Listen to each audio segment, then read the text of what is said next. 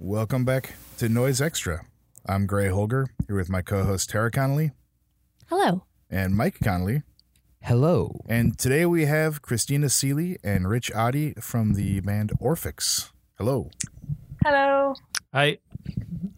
Awesome. Yeah, we are very excited to be talking with Orphix today, as tomorrow, if you're listening to this the day it came out, October 1st, you will be able to pre-order the Fragmentation 4 LP set that will be out on Hospital Productions. And it contains the Fragmentation album, the Bloodlust tape, the material with the split with N. Nile, and some live stuff. Does that sum it up? I think that covers it. Nice. And if anyone heard our episode on Fragmentation from last year, you will know how much we love that album. So it is really cool to get a chance to talk to you guys. So thanks for doing this with us. Thank you. Yeah, thanks. Heck yeah. Well, I guess we should just start from the beginning. I mean, what was going on with you guys in Dundas, Ontario, correct? You got it. Yep. Yeah. Awesome. Wow. In 93? Yeah, 93 is the first tape. So where did it all start?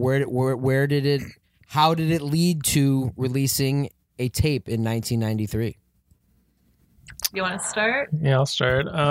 Well, Christy and I met in high school, and around a love of music, among other things, and like we were both into like kind of darker synth pop and discovering industrial music and shoegaze. We were obsessed with My Bloody Valentine and Slow Dive, Sonic Youth, stuff like that. Heck yeah. So we started a band in that kind of vein, in the shoegaze kind of vein. And at the same time we were starting to go to raves. We were digging deeper into industrial and techno. And I guess we had a couple years doing the shoegaze thing. Yeah. But then simultaneously doing more experimental stuff as well. Yeah, like starting to fuck around with effects pedals and feedback loops. And so we were kind of like making textures that would be with the songs. And we'd have like moments, especially live, where it would be just kind of like a wall of noise for 10 minutes and that kind of thing. So it would kind of go from songs into noise. And then I started kind of playing around with, I guess, a couple of synths with my friend Aaron. So we were all friends, and but he and I were kind of messing around one summer, I guess, the summer of '93, and then we started to come up with, some ideas, and it felt like a distinct thing. And he was coming more from like extreme metal, like grindcore and death metal. Oh wow. And kind of like the Japanese noise stuff, like Merzbow, MSBR, and so we were both. That's kind of where we connected musically. And then we discovered like SPK and TG, and in particular SPK was like so inspiring to us. Yeah. The Clinic as well. That was a big deal for us.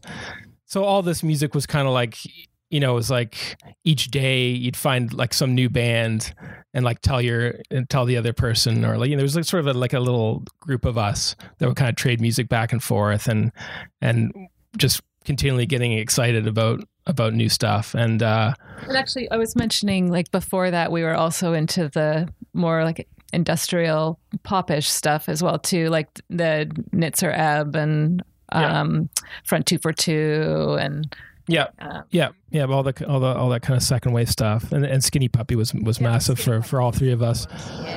Heck yeah. And so we had these like kind of little sketches, and then Christina was messing around with reel-to-reel tape machines, and so I think we had like recorded some location recordings in like some of these there was a number of like abandoned industrial sites in the town where we grew up or where we were at the time. And so we would recorded stuff in these spaces, and then we thought, oh, wouldn't it be cool to like add these sounds to what these little starting points that Aaron and I had. So I think that's how I got it got rolling, and then it kind of went from there. Oh, and I had the Mirage sampler as well too, which came in from the earlier recordings. Right, yeah, we had this 8-bit sampler that we were starting to learn how to use. Yeah. And that came together like quite quickly. So like that was sort of the end of the summer, and then by October we'd created a tape and put that out. Oh, that's so sick. So it sounds like it was just kind of you're really just kind of piecing together not only, you know, the stuff you were listening to, but also the equipment and stuff. You would just kind of you'd get something, and then all of a sudden that became a new thing, and then just keep adding to it. Totally. Yeah. Yeah. Just like learning new stuff and like, oh, what does this do? Or I have some inkling, and just mess around with it and just record what you're doing. Yeah, and I kind of remember we were just jamming with stuff in Aaron's basement a lot, just making random noises, and then sometimes they would turn out and then become something that we would use. So yeah, so the first 2 tapes as Orphix, with that was like almost entirely improvised. Especially the second tape was just kind of edited together from hours of recording in Aaron's basement. Do you remember what you recorded into? Yeah, I think 4-track, and then in some cases just direct onto this this tape deck that would sound really nice if you overdrove it. So some of that stuff I think is just through this tape deck, and then later I remember putting that onto 4-track and fucking around with it, and it kind of the mix downs were always off of 4-track. Awesome. Yeah. That's killer. And yeah, this is the 01 and 02 tapes that were collected on a great double disc on Hospital. Yep. Yeah, I think we listened to that maybe 10 times this week. Yeah, just gearing up. It is so good right now. Oh man, yeah. And it truly is a thing where every track, I mean, I can't tell what's going on. I mean, to me, and that's some of the best noise where it's just, it does feel, it's so hard to tell exactly what you guys are doing on any given track. Yeah, the textures are so great that really you just kind of get lost in it. Yeah. So and now we've been referencing Aaron, this being Aaron West, who was a third member of Orphix during this time, and you said he kind of brought the Japanese noise stuff to you guys and was showing you guys that kind of stuff. Yeah, it was. I think like I'm not sure the chronology of how it went. Of course, but yeah, we were just all into that stuff at that moment. Yeah, and like a shared love of kind of like the early industrial stuff, and but his angle was more from metal because that was like kind of foreign to Christy and I. So he'd be bringing in stuff. He like, hey, listen to this, and be like, Carcass or Earth or what else was he into? I can't remember. So intense drumming. Oh, Napalm Death. Napalm Death's huge for him. Yeah, so he was kind of coming with that angle, and he'd be like, okay, how do you, can you make like grindcore beats somehow? So we'd be trying to use like these handful of synths and like this sequence he had in his computer to like try and do grindcore, but that didn't really work out. Yeah, some of the sound came from failed attempts at making grindcore. Yeah, totally. Even better. If you listen closely, you can hear a couple of pieces like that where it's like you can hear that influence. And also in the vocals too, like every once in a while for live shows, Aaron would blast out some kind of crazy grindcore type. Yeah, sometimes. Yeah. Oh, really? Yeah, awesome. Yeah, sort of like or like more like what's the dude from Hannah Tarash, like that kind of just unhinged, jabbering through distortion. Like some of it was amazing, actually. Where were these raves in the 90s in Ontario? Were they all like warehouses? Were they outdoors? Yeah, warehouse. Yeah, it was more like a warehouse party scene. So you'd get a flyer, you'd call the number, go and get on a bus, they'd drive you out somewhere. But that was very distinct from the kind of circles we were playing in, because we were playing more like noise shows and kind of like goth industrial kind of scene. Yeah. And And so the town that you guys are in at this time is Dundas is the name of the town, and is how it's pronounced, as you told me. Yeah, it's a suburb of Hamilton, which is like I think about 500,000 right now. Right. Mm-hmm. Yeah. We've been to Hamilton. We've had a great time in Hamilton. So and but it is so curious to me now. What's one of the great things about the 0102 double disc has got some old flyers in there, and. Now, were you guys setting up these shows? Were you guys heading everything up? Was someone else setting up these shows in Dundas, or was it you? Well, early on, trying to think when. I feel like It was high school still. Are you talking about it was like the end of high school, but like when we met Sublimatus, I think that was like I also 93. There was like we saw these flyers around town for these experimental music nights. So we went to check this out, and this is like this is a town of like probably 20,000 people at the time. So any music night of anything is was unheard of. So we were like, what is this? So we went and found this little gallery and these strange people doing these small experimental music nights, like almost like kind of like free jazz, but also like there would be synths and really odd stuff, just like playing for hours to an audience of like 10 people or something. Right. And, and the three of us included. So very small shows, but we were totally like intrigued by this. And then they were just like, oh, if you have instruments, come down next time and we'll play together. So we just started playing with them, like, just be an afternoon jam. And then some of these shows that we started doing together. So we would make the posters with them, or we would take turns making the posters. And it grew, never more than like 50 people, but there was maybe like 10 of these shows over 93, 94. And we played, a number of those. Yeah, they were great because they were super open-minded people, and just they really opened us up to. We were doing some improv already, but they really opened that up to us as well and made that seem like legitimate. I mean, we were playing more in traditional band type format before that with the shoegaze stuff, and so finding these people doing this crazy stuff and being really like upfront about what they were doing and really positive about all the crazy stuff that they were putting forward, then we just found that amazing and inspiring. And so, yeah, it was a big thing. They were basically like dedicated to making music and art, like visual art too.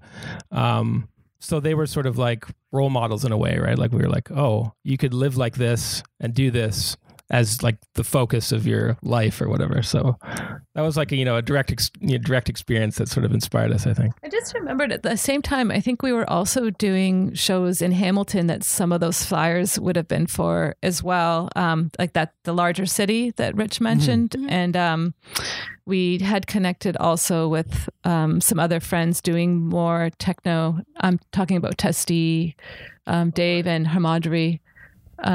Yeah, so this would have been another inspiration that kind of manifested a few years later when we started incorporating more elements of techno. And that was our friend David Foster. He had the project Testy with another friend Hamadri. I think actually Lies. I think just did a new record. I think it's a new record. That's a new album. That's new material. Yeah. But they were releasing on Plus 8, which is Richie Houghton's label. Yep. On the sub label Probe, and doing pretty strange stuff with a techno format. So you have the techno pulse, but then sonically, closer to the kind of space we were working in. So then, starting to go to raves and hear this brand of techno that was much more psychedelic and weird, crazy stuff on stage too. Yes. Yeah. Almost like performance art in the shows with like costumes and really, really strange. So that kind of blurred over with the kind of scene we were in as well. And that, it start to lead us towards techno, or thinking about techno as something that we were interested in making. Because we're sort of finding our way through that and finding the types techno that was actually interesting to us. Yeah. Yeah, I mean, it just sounds like you guys just absorbed so much and blended it, and also it seems like there was never even it felt natural just to blend all this stuff. Like it wasn't like You didn't have to pick. yeah, which I think is such a cool way of doing it. Yeah, it just felt kind of like being immersed in music, and like I think all three of us were always just kind of discovering new stuff in all these different genres, and it just kind of blurred together. Yeah, I think we were also big into experimental music too, like more drone stuff like Soviet France and Hafler Trio and even Steve Reich, I think. So more like art experimental type stuff as well. So that kind of blurred into. Yeah. How did you guys start spreading the Orphix sound and getting more contacts outside of the Ontario experimental community? How did that come about? I don't know exactly, but yeah, I mean, we created the label sometime in '94, and that I think like we were talking about this idea with the people in Sublimatus, this improv group, and I think the name kind of came out of some long discussion, coming up with funny names. Excretaria being the name. Yeah. So, but Aaron and I kind of took this over as like our thing, and started kind of putting tapes under this banner. And he had this project Tropism that he started that year with another friend that was more focused on noise and kind of like influence of like boredoms. So kind of like comical, absurd. And whereas Orphix tended to be like no humor, like purely dark and intense, and right. he quickly was like, he obviously needed an outlet to do something kind of more absurdist, and so that was Tropism. And then he and I had this thing Deconstruct that was more like pure noise. Christy and I started a thing called Antiform that was more drone based, like the Soviet France, bits of the shoegaze influence in there too. So there was all these kind of projects that were kind of like cropping up, and then other local projects. And so that all kind of coalesced under this Excretaria name with tape releases and distribution. So I started distributing like a few other artists from the area, and then some other North American artists. Prevere and the Explorations one. Yeah. Outside of Ontario. Yeah. So there was a label, Body and Blood, based in Toronto, and they did this compilation, Exploration 1, so that we were on there with like Deutsch Nepal, Genocide Oregon, like there you go. And I don't know exactly. Do you remember how we met him? I think he might have come out to one of the weird Sublimatus nights by accident, or something in Toronto. Like we were starting to play in Toronto, so we might have met him there, or he might have written to us. I don't know, but somehow we connected with him. So like sometime in '94, and he started just sort of sending stuff our way. Like he was just like a source of new music, which is what Prevere tends to do, right? Like if he knows you like something will just show up for you like in the mail. And so he started just giving us stuff and buying up our tapes. And that kind of like, I think made us realize like how many different labels and distributors were out there. So we connected with like Ob's label, Gross awesome. Tapes, Anomalous, RRR, who else? I don't know, like Self-Abuse probably. Yep, Self-Abuse. Death Squad, I remember corresponding with him early on. Oh, cool. Yeah, so this whole network of like tape labels. This is like 94, 95. And you would say that the Exploration 1 comp did that. You could see kind of an effect from it, that it did get you out there a little more. I think that's what led us to connecting to Malignant, because oh, cool. He heard that comp, and then sometime in '95 got in touch and said he wanted to put out the next thing. The next thing being the Fragmentation CD. Yeah. And then we did have the show in New York that Previer organized as well. Right. Yeah. So in 96, I guess also through Exploration One, we connected with Mark Solitroff of Bloody Minded and Bloodlust, and he said he wanted to put something out. So I guess around the same time we had these offers from both of them. So we ended up doing a tape for Mark, and then some of that material was developed into the Fragmentation album. Okay. So it was kind of made around the same time. Yep. So the B side of the Bloodlust tape is, I believe, is really long versions of a couple of tracks from the album. Oh, that's right. I think it's got that long. What is it? Tahine. How do you pronounce Tahina? Tanha? That one. Tanha. Tanha. Yeah. Well, oh man, that track. Oh, it's so sick. Yeah, Obsession in Progress. The Bloodlust tape. Mm-hmm. Such a great one. But then you guys did a show with Bloody Minded, correct? Yeah, This is the New York show? Mm-hmm. Yeah, I think shortly after the tape came out, he invited us down there to play with Bloody Minded and SSHE retina stimulants. Oh, right. Yeah, that's right. Yeah. Oh, Yeah. wow. What a And cool show. Actually, that was another big thing for us, was Sigil Mass. At least for me, I don't. Yeah, you feel the yeah, same way? yeah. Yeah, because I mean, yeah, there'd be certain records or certain tracks of theirs that I think were a big influence, and they had also this like really improvised, surreal quality to them that I think all three of us really liked. Yeah. I think getting to play that show though was really a great turning point for us as well too, being outside of Ontario for one, and then meeting all of these people that were inspiring and opened us up to new stuff. But yeah, just that getting to play in New York was just an amazing experience, even if it was Alphabet City. Well, I think that was one of the inspiring things. It was the Pyramid, like the legendary Pyramid Club in New York, and it was in Alphabet City, which at that time, this is 96, so it was still fairly rough. So that whole experience of going down there and playing this club and meeting these people was pretty eye opening. Yeah. Yeah, you see a lot of the old Bloodlust flyers, and a lot of the shows were at Pyramid. I had never been great. I mean, that's probably were you ever at any of those shows? No. We're a little bit before our time. My first trip to New York was for that Octung America festival on the Frying Pan. Oh, that's right.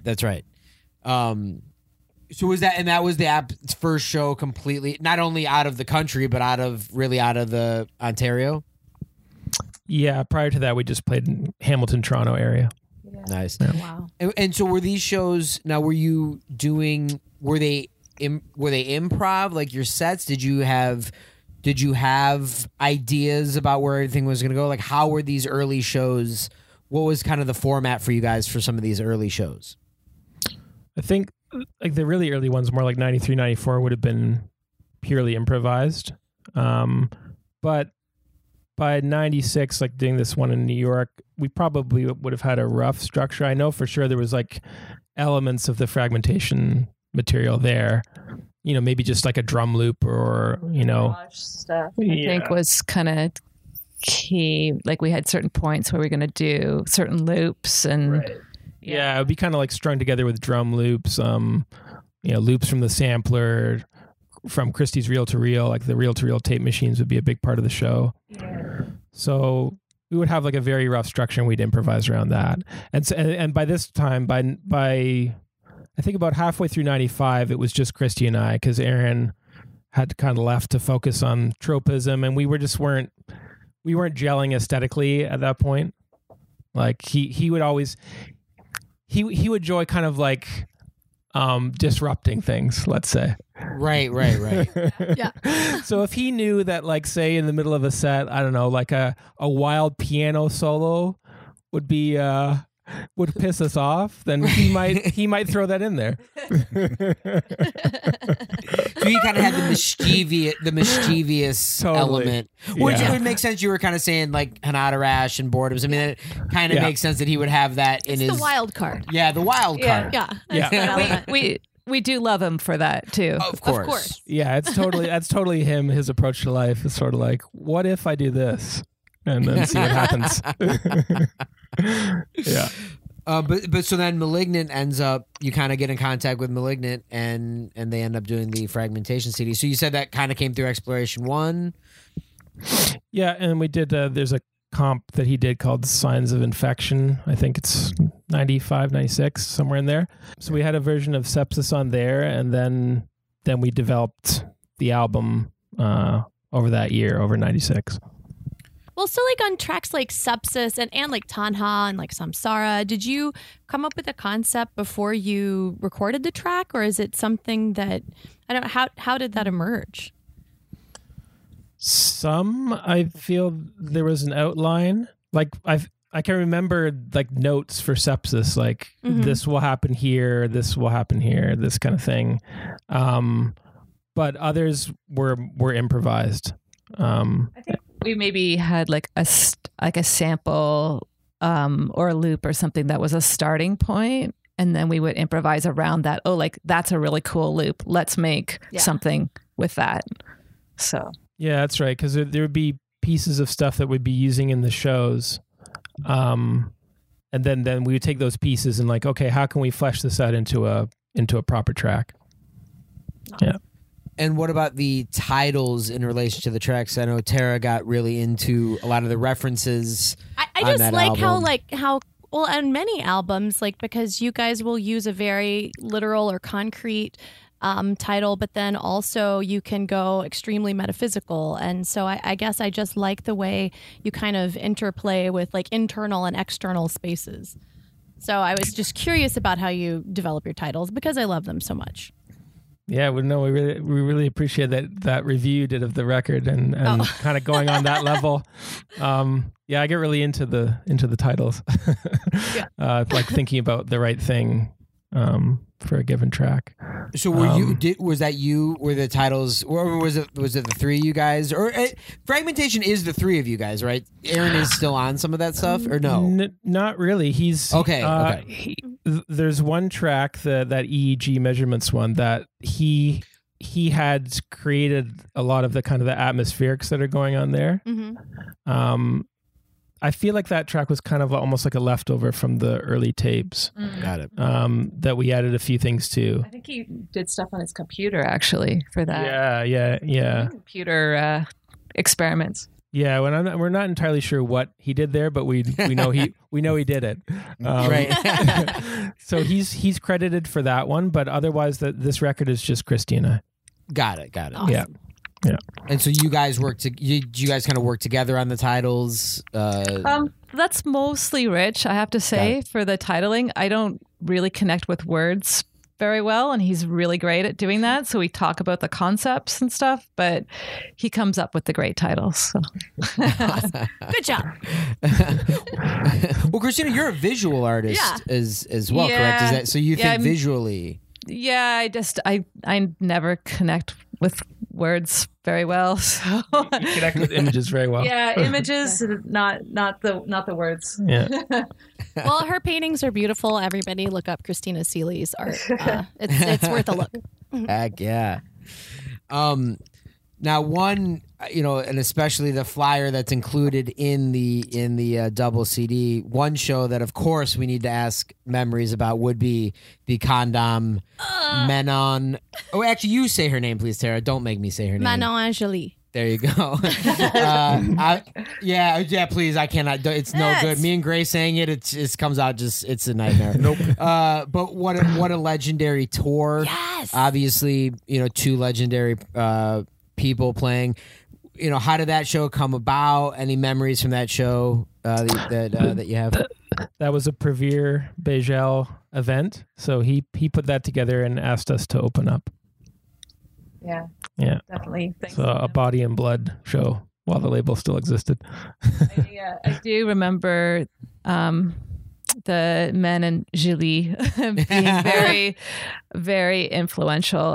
Her performance art aspect was amazing, and then the use of the contact mics, I found that really interesting. So yeah, that was a really inspiring show. I think we liked the intensity of the Condom performance, but then we also realized at that point that people in this scene could do something just with performance rather than like he just did his vocals and all of the music was on a Walkman.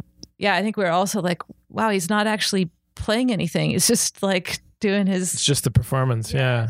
Performance, and that was interesting. Yeah. Yeah, and you can just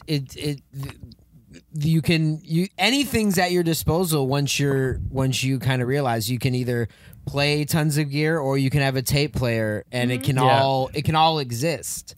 Yeah. In that world, and that must have just been so cool to see. It was a good show. I've actually seen video of this show. You guys had some visuals going behind you too. Is that something that you guys put together, or? Yeah, we from the very beginning, I think maybe not the very first couple of shows, but from very early on, we wanted to have a visual element because we weren't very performative. Tend to just kind of like hide behind the gear. Once in a while, I might do vocals, but pretty tentatively at that time. So, I guess I would freak out once in a while, wouldn't I? Yeah. Yeah, we had different like acoustic instruments that we were using too during the shows. So, but we felt like we needed a visual element. We wanted to have that. So, we had 60 millimeter projectors that I'd managed to get from a library that was getting rid of them. I kind of heard. Wow. I think my mom knew someone at the library and was like, "Hey, are you interested in this? Because they're getting rid of these projectors and all these films." So I said, "Yes, I would love to have that." And we ended up using these films for the shows and like having multiple projectors kind of overlapping on the stage. Then we got slide projectors. We had strobes. So there'd be some combination of these things for each show. Yeah, and I think that the 16 mil film stuff was also an influence from our early shows with Sublimatus, because the art group in Dundas, because they had a whole lot of visual stuff that they did as well, and a lot of experiments that way. And so I think we were really quite highly inspired by them for that too. So I can remember making loops like the reel-to-reel loops, but loops with the 16 mil film, which I found really fun because it was tactile. And yeah, a lot of all of our visuals then were very tactile. Mm-hmm. So that was kind of a fun part of putting those performances together too. Yeah, I think like the idea of like kind of creating almost like a surreal space, like this kind of surreal experience of the visuals, some of which were pretty intense and pretty hard to look at. So again, the SPK influence, a lot of kind of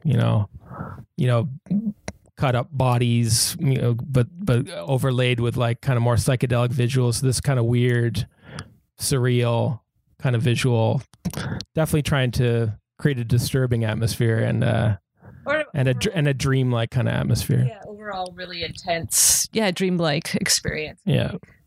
Surrealism, I think, was a big part of that. Yeah. So, I guess all through these early shows, that was a major part of every performance.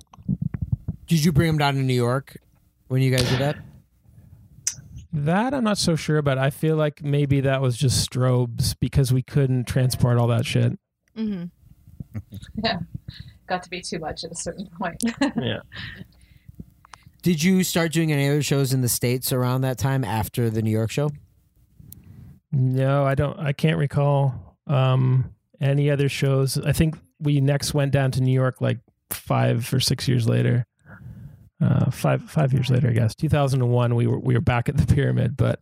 So when you guys were doing these shows, around then, and I can see behind you like a Hands poster, the label. Did you feel much kinship, or how like the sort of then called power noise? I don't know if that term is really in use these days, but that sort of scene of like Winterkalte and Converter and Kamasats and Synapscape and Imminent Starvation. Was that something you felt a part of Because it seems like you guys have been doing this stuff kind of before that really came to be a coalesce. I mean, when the fragmentation thing was coming together, like 1996, I don't think we even knew about those bands. I mean, they would have been just kind of emerging at that point, right? But I don't recall even being aware of that scene. I think after the album came out, then Hands like got in touch with us. What did you think of your first time in Europe? Oh, that was amazing. Yeah. Because we connected with Hands after Fragmentation came out. And at that point, then we're kind of actively moving or bringing in elements of techno that's not really present before then, right? There's sort of hints of it, I guess. Maybe Tanha has a steady 4 to the floor thing going on. But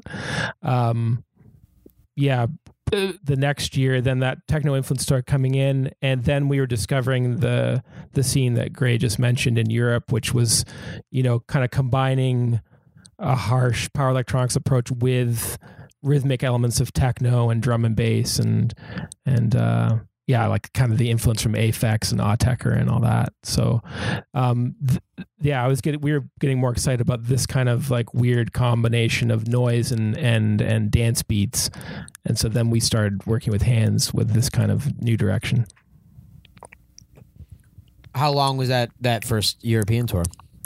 It was just 3 dates, but we managed to play with Pansonic, which was becoming a big influence. We played a festival in Sweden with them and like a whole host of people, Muslim Gauze and Lydia Lunch and no way, you're part of Muslim Gauze? Yeah, I mean we were at the same festival. We didn't manage to catch them, catch him, but just the poster filled with these names, we were like, holy shit, what's happening right now? Yeah, wow. And then a couple of other dates that were more in the rhythmic noise scene. Yeah. That's sick. And Mago, so did you? Yeah, Mago. Yeah. Did you guys ever do any Western Canada shows? Because I actually I've driven from Winnipeg to Vancouver. Oh wow! And it is wow. It is wild and empty and hard to explain to anyone who hasn't done it. Now, have you guys ever done anything like that? Always want to, never have. We did do the show in Calgary, I guess. Oh yeah, we played in Calgary like 3 years ago. Something. But that was the first time we'd been out west. Well, I guess we played Vancouver in the last five years, but not back then, no, and not doing like a series of dates across the country, no. Ooh. What have you ever done that even just as kids or any trips or anything like that? No. Always want to though. Yeah. Sounds wild. It is. I've always said that anytime I try to explain it to anybody who hasn't done it, I can just tell that they're not fully comprehending what I'm saying when I'm like, no, it is. There's nothing. There is nothing. like between Winnipeg and Saskatoon, and I mean, I can't begin to fully comprehend to get someone to fully comprehend it.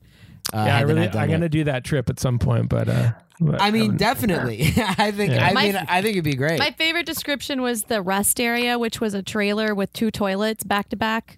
With no Nothing divider. else.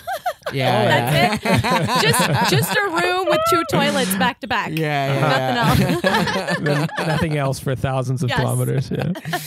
Exactly. It's for great friends. Yeah. Or making friends, I guess. Yeah. New friends. Yeah. Just make a new friend doing that, Exactly. depending on how long you're in there. Exactly. Now, did you guys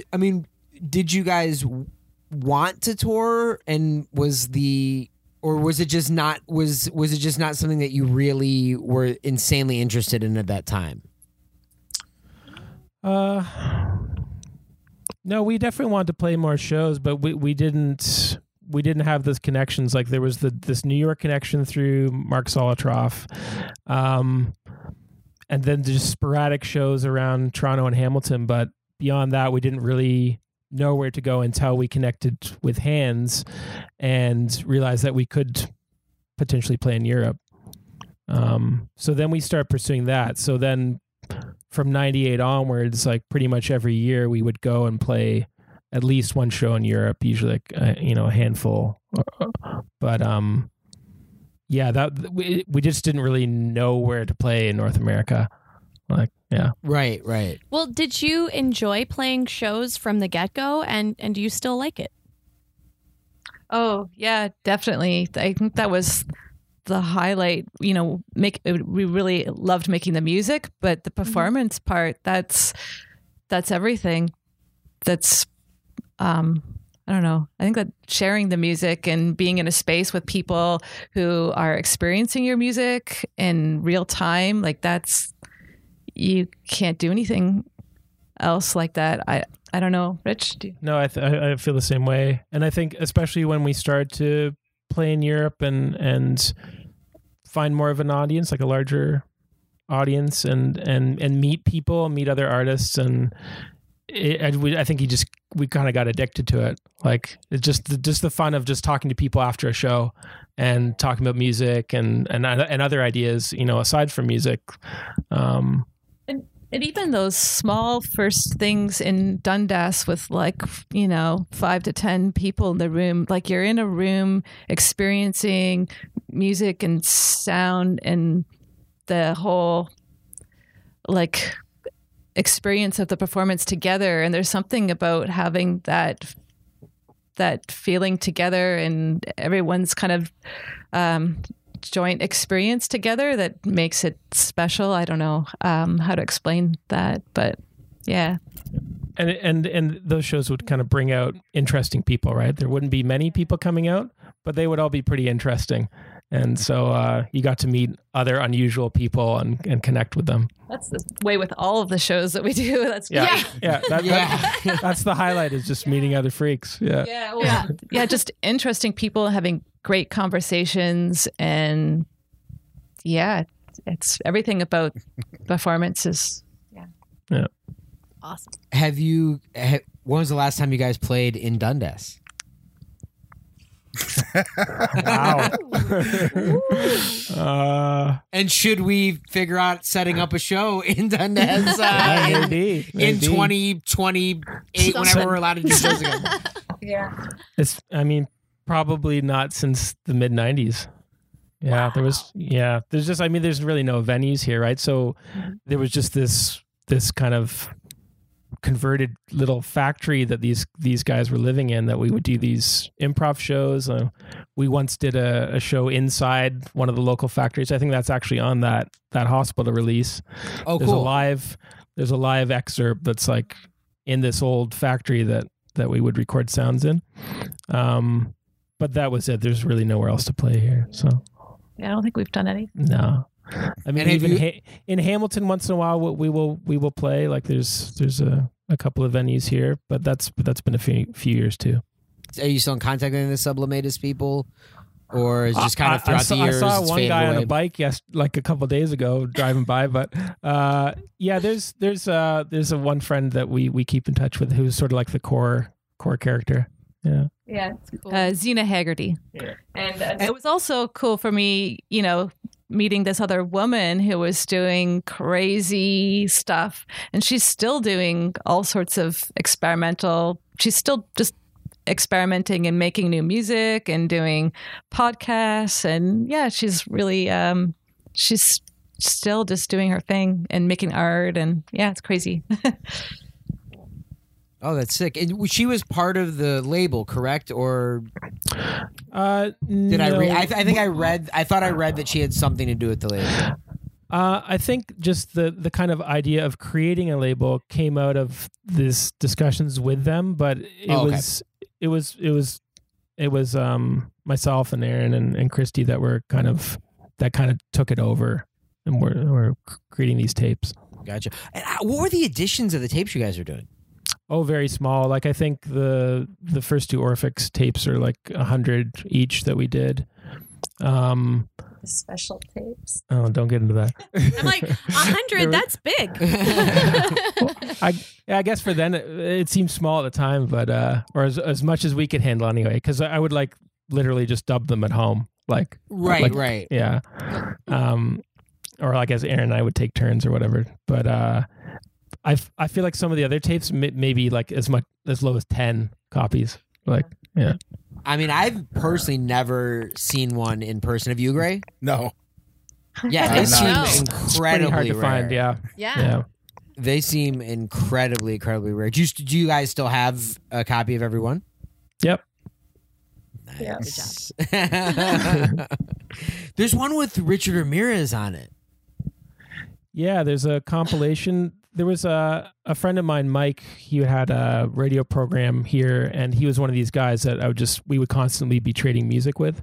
And he did a label called Puncture, and so we co-released a couple of noise compilations that he basically curated.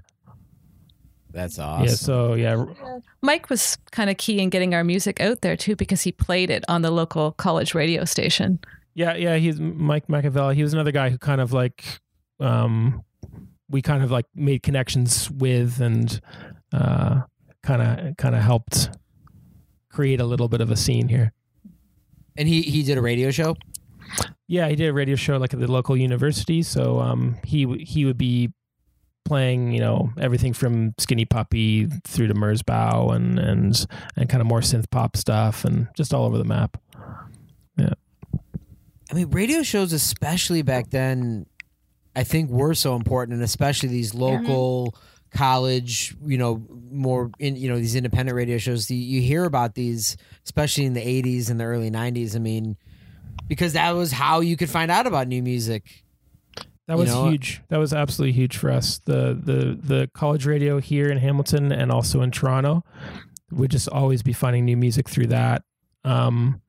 We also there was a TV station in Toronto that had a Friday night video program, like maybe a couple hours every Friday night, like at midnight or something like that. Mm-hmm. And that would just be filled with what was then called alternative, but that would be everything like from the Pixies to like Meat Bee Manifesto, Front 242, the Birthday Party, like everything would just be coming up on there. So every Friday you tune in and just discover like 20 new bands. And that was massive as well. No, I mean, it was the best, just, and the mystery was still kind of there, where especially, who are these people? How, it was. Yeah, I remember keeping pencil and paper next to the radio. Yeah, just in case you had to exactly. write something down really fast, And then you've just got a name and like, maybe you're going to find this, maybe not. Yes. Yeah, no, it was. When you're flipping through the stacks randomly, just Yeah, exactly. Yeah. Were there good record stores in Hamilton, or did you have to go to Toronto? In your ear. Yeah, there was decent ones, but I mean for the more obscure stuff, that's really why we connect with Anomalous and RRR and Self Abuse, because then now I can find this shit. Tesco, Right. Oh yeah. Nuit et Brouillard, like all these little distributors of kind of more fringe stuff that be kind of scouring through to find the records. Do you remember driving to Buffalo to get music a few times as well? Yeah. Yeah, you just you hear about a record store somewhere and let's go see what they have, and yeah. Man. Maybe there's 2 or 3 records that year after. The inclusion of more techno stuff, it seems like it really was a natural build to get to that point. Would you say that that's true? Yeah, like we were always listening to it throughout this whole period. And like I said before, kind of like discovering the stuff that we actually felt some connection to. And then it took a while to kind of filter into the music. So by the time the album On Hands came out, which I guess is 98, then you can start to hear the influence.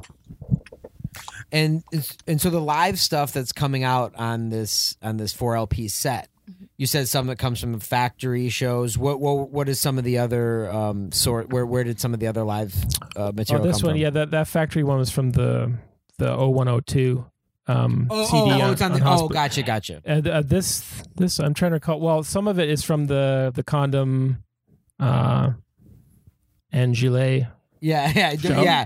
I We think can say mispronouncing we that. can all say it wrong. Approximations and Yeah, everything. yeah, It's fine. It's fine. Yeah. Yeah. There's stuff from that show. There's stuff from I think the Music Gallery in Toronto, which was a pretty prominent kind of experimental new music kind of venue. I'm trying to remember what else is on there. Yeah, the music gallery. Music Gallery, yeah, just stuff from around Hamilton, Toronto. Yeah, from 96, 95. Oh, Wow. yeah, we didn't mention the Necropolis nights. It was called X Club. Yeah, there's actually now that I think about it, there is something from the X Club because we did like a record release for Fragmentation at this venue. Oh, cool. This is the place yeah. in Hamilton. Yeah. Oh yeah, Um, I think I've been there. Yeah, I mean, it was a pretty big deal for a while in the 90s because there was all sorts of shows there, and then there was a regular kind of goth industrial night, like I think a monthly night that ran for a couple of years, and they had all sorts of people play there, like Download played there, and Dead Voices on Air, and Rappoon, and I think yeah, I saw love- Neural and Weird Vision. Oh, there you go. Yeah. Yeah, they had a lot of good stuff. It was great. Cool. And that was called Necropolis. Yeah, that was Necropolis. Necropolis. Yeah. The night was Necropolis. The night was Necropolis. Yeah. Oh, cool. So you mentioned a lot of the sort of noise stuff you were listening to, but I'm also curious about the techno aspects. What was some of the more influential stuff from the techno leaning realm that you guys were listening to back then? Well, we mentioned Testy, our friends, and I guess what else from that era? I mean, around the time of Fragmentation, it's like we're going to parties, Aphex Twin, Autechre, like we're listening to this stuff, but I don't remember that we were like really passionately following it. Like it was more Underground Resistance. Oh, Underground Resistance. Yeah, this stuff was kind of there, but I feel like the obsession with music was more around kind of dark ambient power electronics kind of stuff, like hunting for those records, and techno. We're going to the parties and starting to learn what's what. But Yeah, I do remember that Underground Resistance CD though. That was a big thing. We heard that. oh yeah, and Transmat. So some of the Detroit stuff Yeah. we were hearing, and really liking. The Probe label I mentioned, so that was releasing Testy and some other kind of more experimental techno. I think Sacco was the one that really made a big impact around 96. Yeah. Hearing that stuff, like more stripped down, really cold, hypnotic. Noise focused. Yeah, noise focused, like a rhythm and noise in a much more restrained way than the rhythmic noise scene, but still it had this power to it. And that was the stuff where I think we really got hooked. We're like, oh, this is the kind of techno we want to hear. Like, and then later Basic Channel, Chain Reaction. Yeah. Oh, yeah. They were huge. Yeah. That was the kind of core stuff for us. I'm really curious. I mean, we know Reel to Reel and Sonic Mirage, but what else were you guys really using in the 90s? Like, what was the shift from the early tapes to Fragmentation and Viva Meditiva and such? I think learning how to use a sequencer, like we were kind of messing around with sequencing on the first couple of tapes, but most of that I think is it's drum machine and just manually playing everything for the most part. But on Fragmentation, there's this a lot of the tracks. There's some sort of sequencing going on. So usually something really simple that would be like through Yamaha synth that we used on everything. That was my first synth. Was this Yamaha SY55? Yeah, the SY55 is on all this early stuff. It's on there. Usually overdriven and run through a bunch of mixers and tape decks or whatever, different combinations of stuff. But so yeah, something simple run through that, and then kind of just layers built on top with the reel-to-reel tape machines, the sampler. What else? Scrap metal. A lot of tapes, like tapes played off a tape deck through effects and shortwave radio, like a lot, just sort of like kitchen sink approach. Yeah. The contact mics through delay pedals and contact microphones. Were you making your own feedback contact? loops? Yeah, I made our own contact mics. I had just there's a couple of surplus stores in Toronto where you could get all sorts of weird stuff. So just buy a bunch of random things and then see what actually made good sounds. So that was an experiment as well, I guess. And yeah. What about later on? Like, what kind of gear did you evolve to using in the late 90s? Like after fragmentation, it stayed pretty stripped down. It was really like that Yamaha synth throughout the 90s. The SQ1. Oh yeah, we have an Ensoniq synth here and there, but it didn't get that much use. The Mirage sampler, an Oberheim drum machine. Oh yeah. That's pretty much it. A lot of pedals, like pretty limited budget through that whole decade. So it was really, really minimal. Yeah. Did you have a gear spot that you found things? Was it thrift stores or how did you get it? Some pawn shops. I think Christy and I both bought keyboards. I got the Ensoniq, you got the Yamaha. Like this is the end of high school. I got that before meeting you. Yeah. The first synth I saved up all my money for. But so that one had been kicking around for a while. Yeah, our teenage synths. Yeah, but then pawn shops, and then we also had some friends that had like a huge synth collection. So I think they were really inspiring as to like where we wanted to go with that stuff. I remember, but we couldn't afford anything. Like I just remember seeing all this stuff and being like, oh, I wish I could. Yeah. Wish I could buy some of this, but it was just like, no budget. So we really just kind of stuck with the stuff that we had. And it was more about kind of adding these little extra elements like the contact microphones or the stuff on tape, the reel to reel, just running stuff through different pedals and shortwave and just experimenting with this kind of like thrift store shit. Were you doing any sort of field recording stuff to add to the layers, or was it more like feedback loops and pedal chains? Yeah.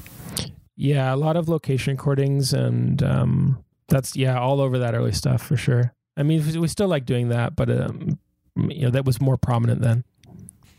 Gray, do you know this Yamaha synth that they speak of? I don't know the SY55. No.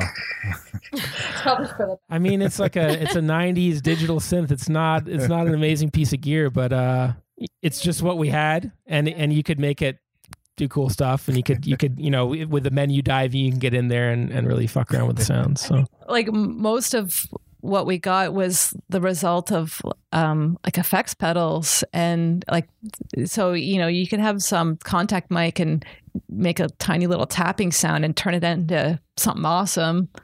Or like for a while Rich got into making field recordings of fans and heaters. So and then just creating drones out of just like stuff around the house.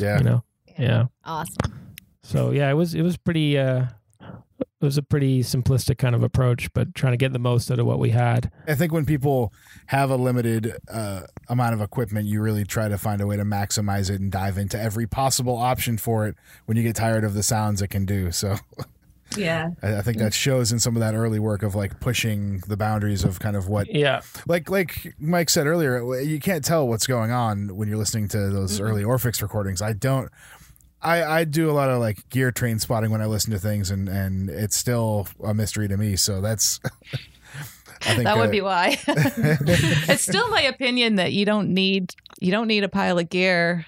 I mean, and sometimes that can be debilitating to have too much stuff. Yeah. To be honest. And I mean, I guess you just need to have an idea that you're